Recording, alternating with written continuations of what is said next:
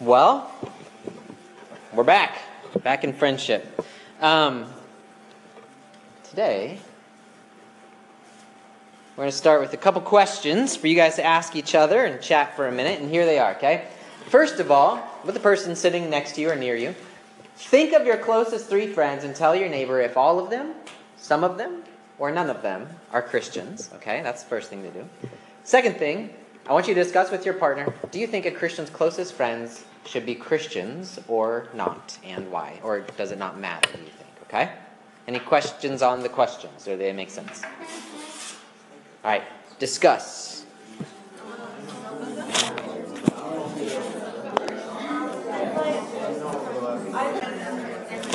All right, what did you guys come up with? What do you think? To the second question, not the first question. Second question, what do you think? Haley. I think you should be close. You should be friends with someone that isn't, so you can bring them closer to God. Okay, so being friends with someone who isn't a Christian so you can bring them closer to God. Okay? Drew? I think that your Christian's closest friends should be Christian because they can help you through your struggles with sin and things like that. Okay. All right, good. So we have 2 very good differing opinions, and we're going to keep those in mind as we go forward today, all right? Now, real quick, we're going to do our quick review here. So true friendship, we're talking about this book. This is actually the last chapter of this book that we're going to go through. Then we're going to go on a few extra topics that he doesn't necessarily cover. All right, so real quick, first, true friendship is crucial, we said, because of Genesis 2:18. It's not good for man to be alone. Then we said true friendship is close. Proverbs 18:24, a man of many companions may come to ruin, but there's a friend who sticks closer than a brother, so friendship is close. True friendship is constant. A friend loves at all times, and a brother is born for adversity, Proverbs 17:17. True friendship is candid, means it's honest. Better is open rebuke than hidden love. Faithful are the wounds of a friend, profuse are the kisses of an enemy, Proverbs 27:5 and 6. And then last week we said true friendship is careful. And we kind of tied these last 2 together, candid and careful, right? And our author says true friendship will sometimes be candid, but it must always be careful. And one of the verses we used there was Proverbs 12:18, which says, there is one whose rash words are like sword thrusts, but the tongue of the wise brings healing. So we should be careful, especially with our words, that we would heal one another and lift each other up and not injure and harm one another. So true friendship is careful. And so that brings us to today, which is going to be true friendship is Christ-centered. That's what we're talking about today. Well, before we do that, though, let me ask, how many of you have ever moved to a new school? Switched schools at some point? All right, raise it up high, okay? Quite a few of us. I'd say more than half of us, all right? Good. You've moved to a new school. You can put your hands down. Would you agree that one of the first things that's on your mind is making new friends? Would you agree that one of the first things on your mind is making new friends? Yeah? Yes? Yeah? Good. Okay? You generally, it's not like first thing on the radar screen is impressing your teachers or memorizing the school map, learning the dress code. I mean, that's good to know if there is one. But usually, top of our list is making friends, right? We all kind of put up our little friend radars, and we start beep, beep, beep, beep, boop, beep, boop, boop, like who's going to be my friend? And what types of things register on our friend radars when we're trying to make a new friend? What are we looking for? What do you guys think? First thing you're looking for, brand new school, first day of school. Fashion sense. Fashion sense. Nice.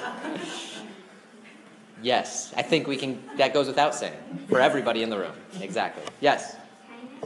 Kindness, right. Okay, anything else? That's good. Common interests. What's that? Humor. Humor. Okay, good, yeah. They have a sense of humor. Elise? Being mature and not like crazy. Yeah. I think within the first minute of being in your brand new classroom, I'd say you're looking for kindness. You're looking for that person who makes eye contact with you, who smiles at you, who looks at you and says, "Hi, my name is," you know? It's those types of things that right off the bat communicates kindness, and it also communicates love, and it communicates acceptance, right? So here you are, you're the outsider, and our longing for making friends is a longing to be not the outsider, right? We want to be accepted into the community in some way. I know that for me, first day of 5th grade, my parents sent me to Christian school all the way through 4th grade. 5th grade, they said, time to face the real world, kicked me out into the public school system. And I was sitting next to this kid, our desks were next to each other, and I just remember him we were kind of sitting there quietly, not doing anything, and then he just goes, "Achoo!" And snot just like all down the front of him, and he's just like, oh, sorry. He's like pulling it, he's like going to the trash can, he's like, "Excuse me just a minute," you know? It's everywhere. And then we came back, we kind of smiled at each other, and friendship was formed. And that was all we needed as 5th grade boys, was snot everywhere, and we were friends. And it just breaks the tension, right? And now you can laugh a little bit and start talking to each other. And we were good friends for that entire year. So we're looking for someone to love us. We're certainly looking for someone to accept us. And what I'm going to argue today is one of the reasons for that is that we all have this huge gaping hole in our lives that can be filled, that we long to be filled by being loved and being accepted. That we want love and we want acceptance. And that's one of the things we're going to touch on today, okay? Well, how many of you, having switched schools, let me ask this question. How many of you did not stay close friends with the people that you first connected with? Right? So like day number 1, a couple people smiled at you. Maybe they said you can sit with us at lunch. 6 months later, they weren't the people you were sitting with at lunch. Raise your hand if that was kind of like your scenario. Okay? Yeah, it's not uncommon. Why? Why wasn't it? What was it that down the road were the kind of the deeper things of friendship that caused you to maybe go along with a different group than those first people who reached out to you? Yeah. Finding out who they really are. Right. Okay, so finding out true character. So they might be nice to you on day 1, but they're not exactly someone that you wanted to be friends with down the road when you got to know them a little better. Anything else come to mind? Because they think that you're not good enough. Okay, maybe they kind of rejected you, right? They brought the new person in, and then you weren't up to snuff in their eyes or something like that, and so parted ways. Sometimes you don't think the conversations are edifying. Okay, not helpful conversations. Yeah.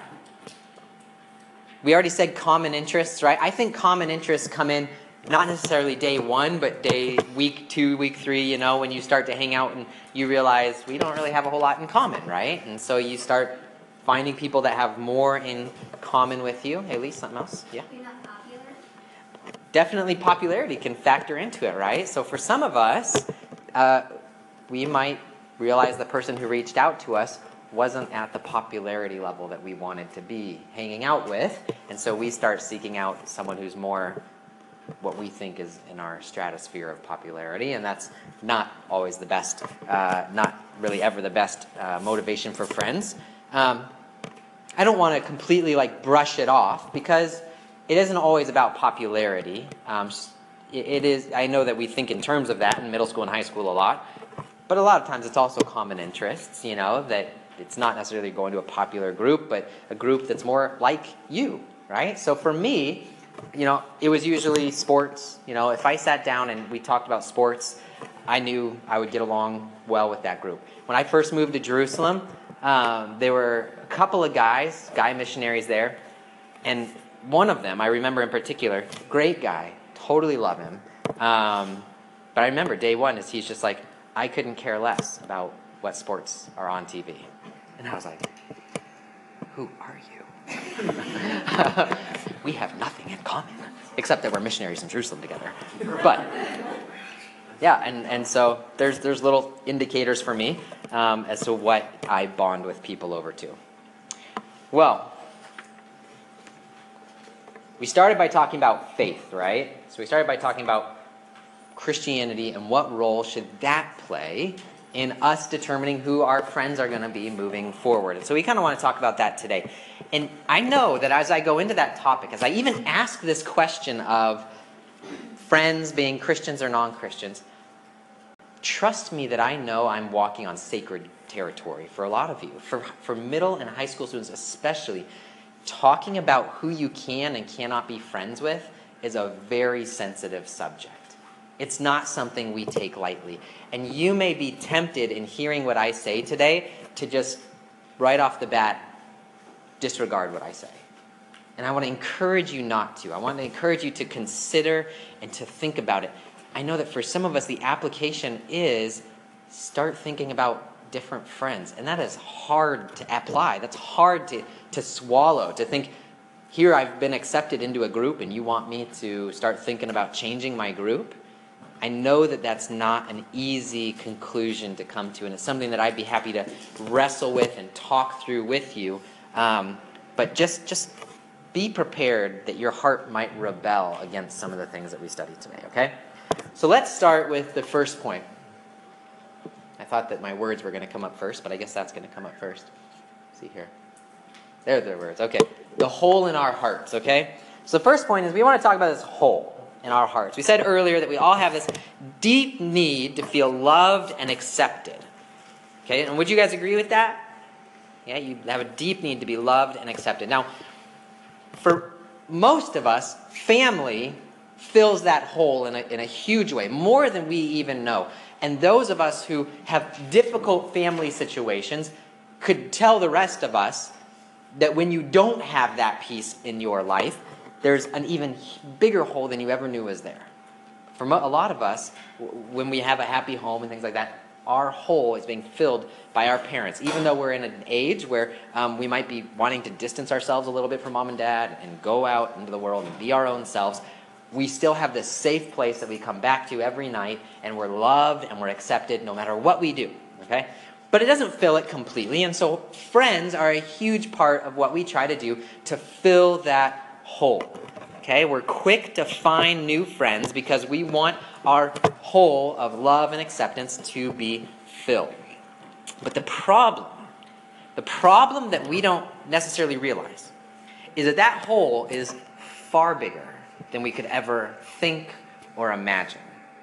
Okay, so we try to fill it with friends, and it just doesn't work. So I have an illustration for us to go through to see that, all right?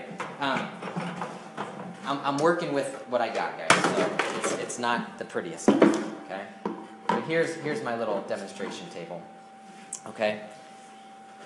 Now, I have this little cup here, okay? This little cup. This represents, potentially, our hole of love and acceptance that needs to be filled, right? Now, would you guys all agree that our need for love and acceptance is an ongoing need? It's not like your brother came down and gave you a chocolate chip cookie and you're like, I am satisfied for life. Thank you. I have no more need for love and acceptance. You have filled my hole. No. So that's why I have drilled a hole in the bottom of our cup here, right? Because it's always needing to be filled, right? It always needs to be filled back up throughout our whole life, okay? So, let's just have one volunteer come up here. One volunteer. Katie, come on up. All right. Katie, I have a huge bucket of water there. All right. It is your job. This cup represents a friend, okay? So this friend is going to try to fill our need for love and acceptance. So I just want you to keep this cup filled up with water, okay? Let's see if she can do it.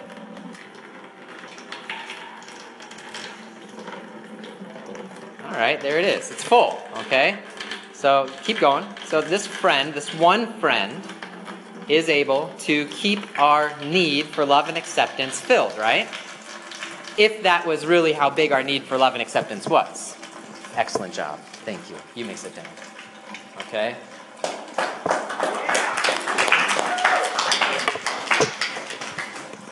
Hope nobody has to use the restroom.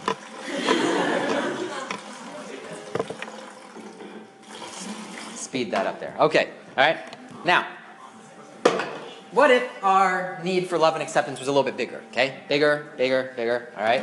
And we would say that we need a couple of friends to see if they can come and fill it. So a couple of friends. Who's going to be a couple of friends? All right. Adam, Catherine, Alec, come on up. All right. We got 3 cups. Let's see what they can do here. All right. Can we keep it filled with your 3 closest friends' friendship? All at once. 3, 2. That's right, you get one. It's promising. Oh.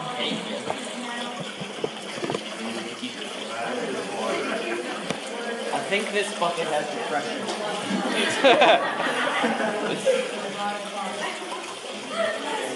So cold. If you've been sad for more than 2 weeks. Oh, thanks, Adam. Come on, you can do it, Wait, do you have to do it with the cup? Let's use all the cups. I'm getting the bucket. All right. Well, we'll say that the friends did a sufficient job of keeping you half full, which is optimistic. All right. Good job. Give them a round of applause.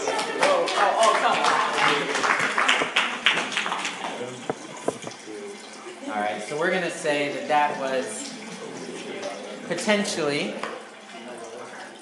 our need, okay? But our need is much closer to this, okay?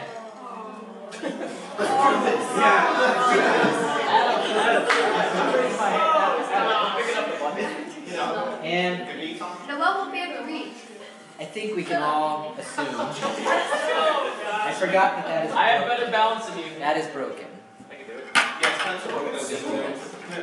All right, you ready, guys? Let's see if we can fill Go on the it other side. at all. You have to lift mine.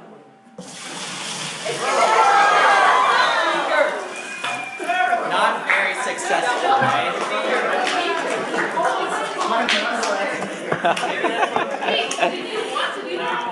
Yeah. I didn't realize there was a hole on both sides. There we go. There you go. It's just water. Mark Esther, calm down. It's just water. Yes. JJ. Okay. What have you done, Nick? Oh. Nick made a mess. Look in the hole? All And right. they say I make mess. Dan's gonna go get some towels because that's kind of the idea is.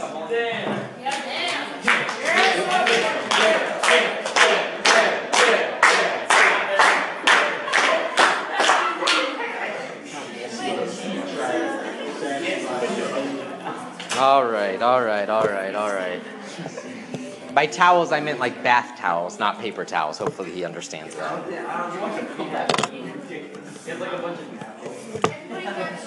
All right, so think about, obviously, that third illustration is pretty drastic. Yeah. Think about the middle one. Think about the milk jug, right? What happens, even with that milk jug, when we ask our friends to fill this void that we have, this hole that we have, for love and acceptance? Well, you saw how Adam and Catherine and Alec, you saw how hard they were working to fill it, right? And yet it wasn't being filled up. And what happens is when we ask our friends to fill our need for love and acceptance, we are going to choke them out and suffocate them rather than allowing our friendship to flourish. Ultimately, it'll cause us to become manipulative people. It causes us to be controlling towards our friends because we need them. You have to come and fill my need for love and acceptance. We get jealous when they interact with other people, when they have other friends and hang out with other friends. We become demanding of their time, and at the end of the day, we end up pushing them away rather than getting what we want, which is a close friend. All right, so here's a quote from our book. It says this: if a man tries to find everything in a man or a woman or a friend-friend relationship, he destroys the very thing he wants and destroys the one he loves. He sucks them dry, he eats them up as they, as well as the relationship, are destroyed. And the reason is because when we do this, we're trying to make our friend our savior, right? That's what we're really trying to do. We're trying to have our friend fill the hole that we need our Savior to fill. There's only one relationship that can really fill this huge gaping void in us for love and acceptance, and that's our relationship with Jesus.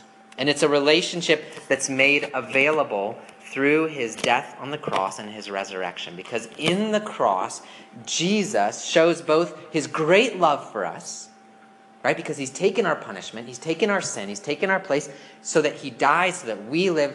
What an amazing amount of love he's shown us. And he's also shown us acceptance, because by taking our sin, we can be accepted. He gives us his righteousness so that we can stand before him and come into his presence and be part of his family and be part of his kingdom. And so Christ is the one who shows us perfect love and acceptance. And God's love is more like this than anything we've seen. This is what God's love looks like. Right? So this is Niagara Falls with dramatic music. I mean, this is the love and acceptance that God offers us in Christ. This is what we have available to fill this hole that we need filled. Yeah.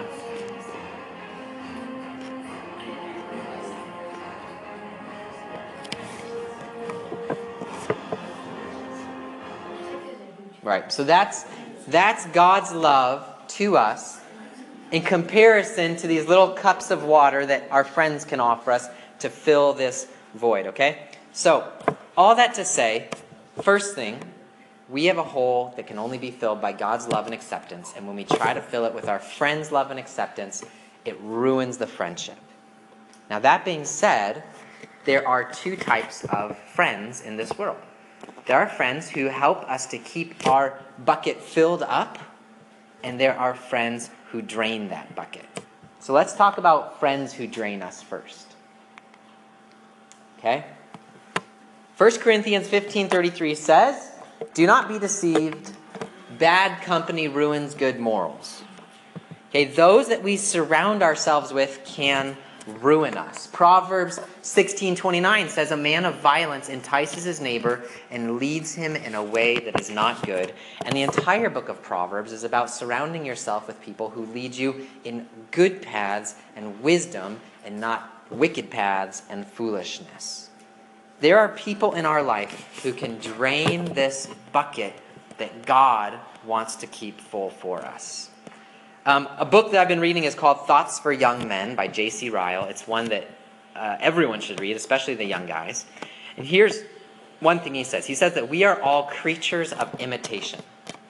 We all imitate those that are around us or that we surround ourselves with. Have you guys ever noticed that about yourself? You ever noticed when you start wearing clothes differently than you did the year before? Have you noticed that you start saying things that you didn't used to say? Many times it is imitating the friends or people that we admire around us. So he says this, "There is that in all of us that we are always disposed to catch the ways of those with whom we live." So we're always imitating those we live with. "And the more we like them, the stronger does the disposition grow." So the more we like someone, the more our desire is to be like that person and to imitate that person. Without our being aware of it, they influence our tastes and opinions. So we find ourselves saying things like, "Oh, well, that's stupid," or "That's cool," which we didn't really used to think that way, but because our friend thinks that way, we now think that way. We gradually give up what they dislike and take up what they like in order to become closer friends with them. And worst of all, we catch their ways in things that are wrong far quicker than in things that are right. Isn't that interesting? We catch on, we imitate our friends' weaknesses and sins far quicker than we do their strengths.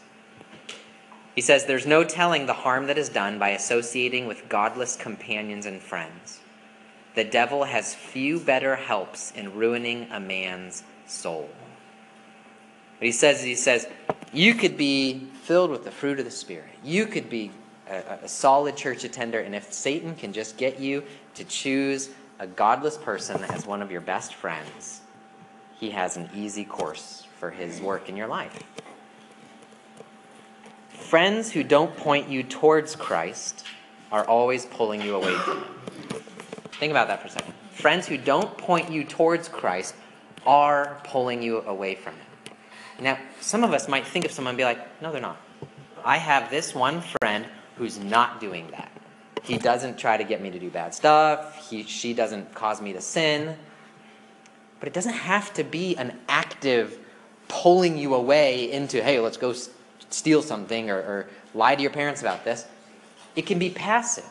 It can be simply in the fact that your friend, no matter what problem you're going to, they don't have Jesus, and so they're never going to point you to Jesus. So despite the fact that your friend might be incredibly moral, they might be righteous, they might do good things, they have no ability to point you to the one who can keep your need for love and acceptance filled up, because they don't know him.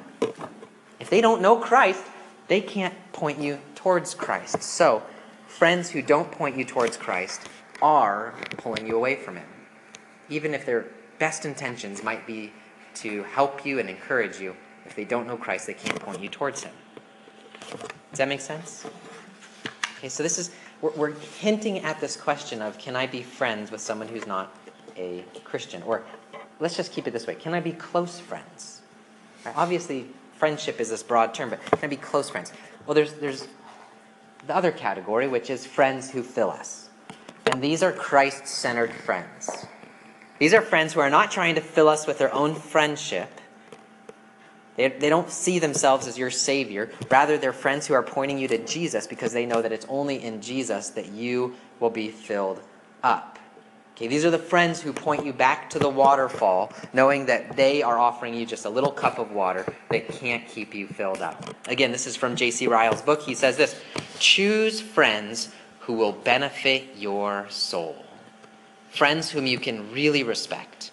Friends whom you would like to have near you on your deathbed. Friends who love the Bible and are not afraid to speak to you about it. Friends that you would not be ashamed of having at the coming of Christ and the day of judgment. Think of that. Christ returns. He's descending. You hear trumpets, the whole bit. And he's coming down and you're with this group of friends. Are you ashamed of the group of friends you're with? At that moment, are you wanting to distance yourself from those friends? If so, are those friends you should have? Follow the example that David sets for you, he says. David in Psalm 119 says, I'm a friend to all who fear you, to all who follow your precepts. Remember the words of Solomon, he who walks with the wise grows wise, but a companion of fools suffers harm. But depend on it, listen to this, bad company in this life is the sure way to procure worse company in the next. Do you understand what he's saying? You choose bad friends now, and in the next life, you're going to have even worse. Heaven or hell, you choose bad friends now, and you're really not going to like the friends you're surrounded with in the next life. It's that serious. Proverbs comes as close as you can to promising us that if you choose to surround yourself with those who have no morals and those who reject Christ, you will walk in their ways. So that calls to mind this idea of, well, should we befriend all these non-Christian people as an evangelistic witness, right? You guys ever heard the phrase flirt to convert? Okay. Girls get attracted to guys who aren't Christians, so they're going to flirt with the intention that they'll convert him someday. He'll come to Christ. It's not usually how it works. Okay. First of all, usually, the family and the household follows the pattern of the husband more than it does the wife. If dad doesn't go to church, if dad's not a Christian, kids aren't usually a Christian, no matter how faithful mom is in her walk with the Lord. Okay, so that whole flirt to convert thing is not a great idea. J.C. Ryle, in his book, he takes a long time to talk about think down the road, young men. Think of the fact that you will most likely choose your husband or wife from a group of friends. And if you are surrounding yourself and your group of friends don't follow Christ, you're going to choose a husband or wife who doesn't follow Christ. And you're going to be in for a lifetime of struggling for your faith if you choose that. So choose your friends early and choose them as Christ followers so that you have a much better chance of getting to heaven. Early advice that we got in marriage was that marriage is like a triangle in a sense. And the same can be true of friendship, where Christ is at the tip, and then you've got the two friends, or the husband and wife. And the idea is that so long as you move closer to Christ, what actually happens is that you move closer to each other. The closer you get to Christ, the closer you get to each other. And I think that's a good picture of what Christ-centered friendship, the purpose of it is. You know, you might think, well, my closest friends aren't followers of Christ. But if you want to get closer to Christ, it's going to necessarily cause you to get further from these friends. And if you want to stay close to these friends, you're going to be further from Christ. But if you choose a friend who's a Christ follower, and your relationship, both of you are centered on Christ, the closer you both get to Christ, the closer you get to each other. Christ becomes that you too thing in the friendship, right? So you get to know each other and you say, oh, you like this too? I never knew. I thought I was the only one. But for Christians, we have this amazing opportunity to be friends with a huge group of people because we all share this Christ as the center of our lives. And we can all, I don't know if you ever had that experience where you're out somewhere and you're meeting just random people, and then something happens where you say, I'm a Christian, or I go to this church. Oh, are you a Christian? And your hearts are kindled and you're already knit together. You've just met each other, but you both know Christ. So that you have that you too moment just because you both know Christ. And that's what Christian friendship is, that while we might unite with each other, so like my missionary friend, we might not unite over sports and things like that, but we love Christ. And that is what's going to knit us together. The closer we get to Christ, the closer we get to each other. The last thing I want to talk about is this: how to be Christ-centered friends. And there's a number of passages that talk about how to be Christ-centered friends, okay? Let's read them here. It says, one who is righteous is a guide to his neighbor, but the way of the wicked leads them astray. So how do we be Christ-centered friends? Well, we are righteous with our friends. And then in Hebrews it says, take care, brothers, lest there be in any of you an evil, unbelieving heart, leading you to fall away from the living God.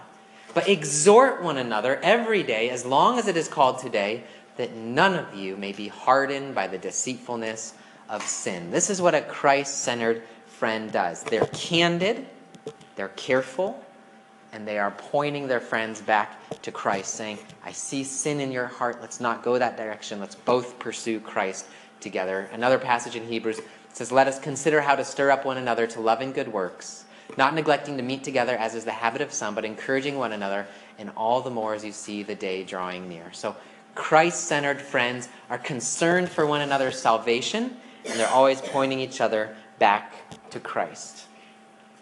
So a couple application points for us today. First, 3 questions we're going to ask ourselves. How are you filling your need for love and acceptance? We all have this need. What are you doing to fill it? Are you trying to fill it with friends? Are you becoming a suffocating friend because you demand of those around you that they fill this hole that they can't? Or are you letting Jesus fill that void in you? It's not just something we do at conversion. It's something we do every day afterwards as well. This is one of the main reasons we wake up in the morning and we pray and we read our Bibles. It's not because that's just what Christians do. That's just what religious people do. It's because that hole in our heart has a hole in the bottom, and it's draining, and it's draining, and it's draining, and it's draining. And every morning we need to wake up and say, God, I need you to fill me up. I need you to come and fill me up and help me through this day. Fill me with the love and acceptance that you've promised to me through the gospel. Where do you turn in your struggles? Do you turn to your friends first, or do you turn to Jesus? It's okay to turn to friends when you're struggling, but do you turn to Jesus first? Is he the one you look to fill up your need for love and acceptance? So ask yourself that. Second, are your friends, the ones you've chosen, are your friends, your closest friends, filling you, or are they draining you? J.C. Ryle says, never be satisfied with the friendship of anyone who will not be useful to your soul. Now that sounds like you're using friends. But it's the same logic that Jesus has when he says, what can a man give in exchange for his soul? Your soul is eternal. Life is not. Heaven is real. So is hell. Are you conducting yourself in a way that confirms that those are true? Are you surrounding yourself with people who will fill your soul up and help you to make it to heaven, or with those who are draining you? J.C. Ryle again says, keep company with an unsaved man, and it is more than probable you will, in the end, become like him. If that's your closest friends, chances are you'll become like them. And finally, are you a friend who fills or a friend who drains those around you? Are you a friend who fills or a friend who... I don't care if you say you're a Christian. I don't care if you say, well, I come to church, so I must be the filling kind. Like, Nick, you should be talking to someone else about the whole draining bit. We all know. If we're true to ourselves, if we think about our heart, if we think about how we act with our friends, do you point your friends to Jesus? You might say you're a Christian. You might know Jesus. Do you point your friends to him? Or do you just offer the same advice that everyone else around you is offering? Are you a different friend from the non-Christian friends in your friend's life? Are you Christ-centered? Do you know the Bible? Do you even know what to say from God's word? This is not a rebuke. This isn't a criticism of you. It's a genuine question. You should ask yourself, if I want to be a Christ-centered friend, how in the world am I going to do that if I don't know my Bible? Great motivation to start reading your Bible, so that not just for your sake, but for your friend's sake. We had our youth leadership team meeting this past Friday. We're talking about discipleship. We're talking about how can these youth leaders disciple you. And number one on the list is they got to know their Bible. And when they come and meet with you, they better have their Bible with them. If you're meeting with someone who says they're discipling you and they're just telling you their advice in life, and let me tell you what happened when I was 13, and they don't ever tell you the Bible, they're not discipling you. They're giving you advice from their own wisdom. You need the Bible. You need Scripture to inform your life and help you to follow Christ. So you, as a friend, if you want to be a Christ-centered friend, you got to know your Bible. It's not just something you're checking off in the morning just to check off. It has eternal value, not just for you, but for those around you. So those are the questions I want to leave you with. Consider them. Let's go ahead and pray. Lord, I pray for the pricked hearts right now. I pray for the hearts that are wrestling under this word. That you would guide and direct, that you would comfort and assure them of your love and your acceptance for them. That hard application would not lead to legalistic living, but it would lead to grace-based faith that says, God, only by your grace will I be someone who knows the Bible. It's only by your grace will I be a Christ-centered friend. And it's only by your grace that I'll be willing to give up those friends who are leading me astray, so that I might find friends who follow Christ. Help us to apply this word in our week and in our lives. In Jesus' name, amen. All right, thanks, guys. Hope to see you back tonight.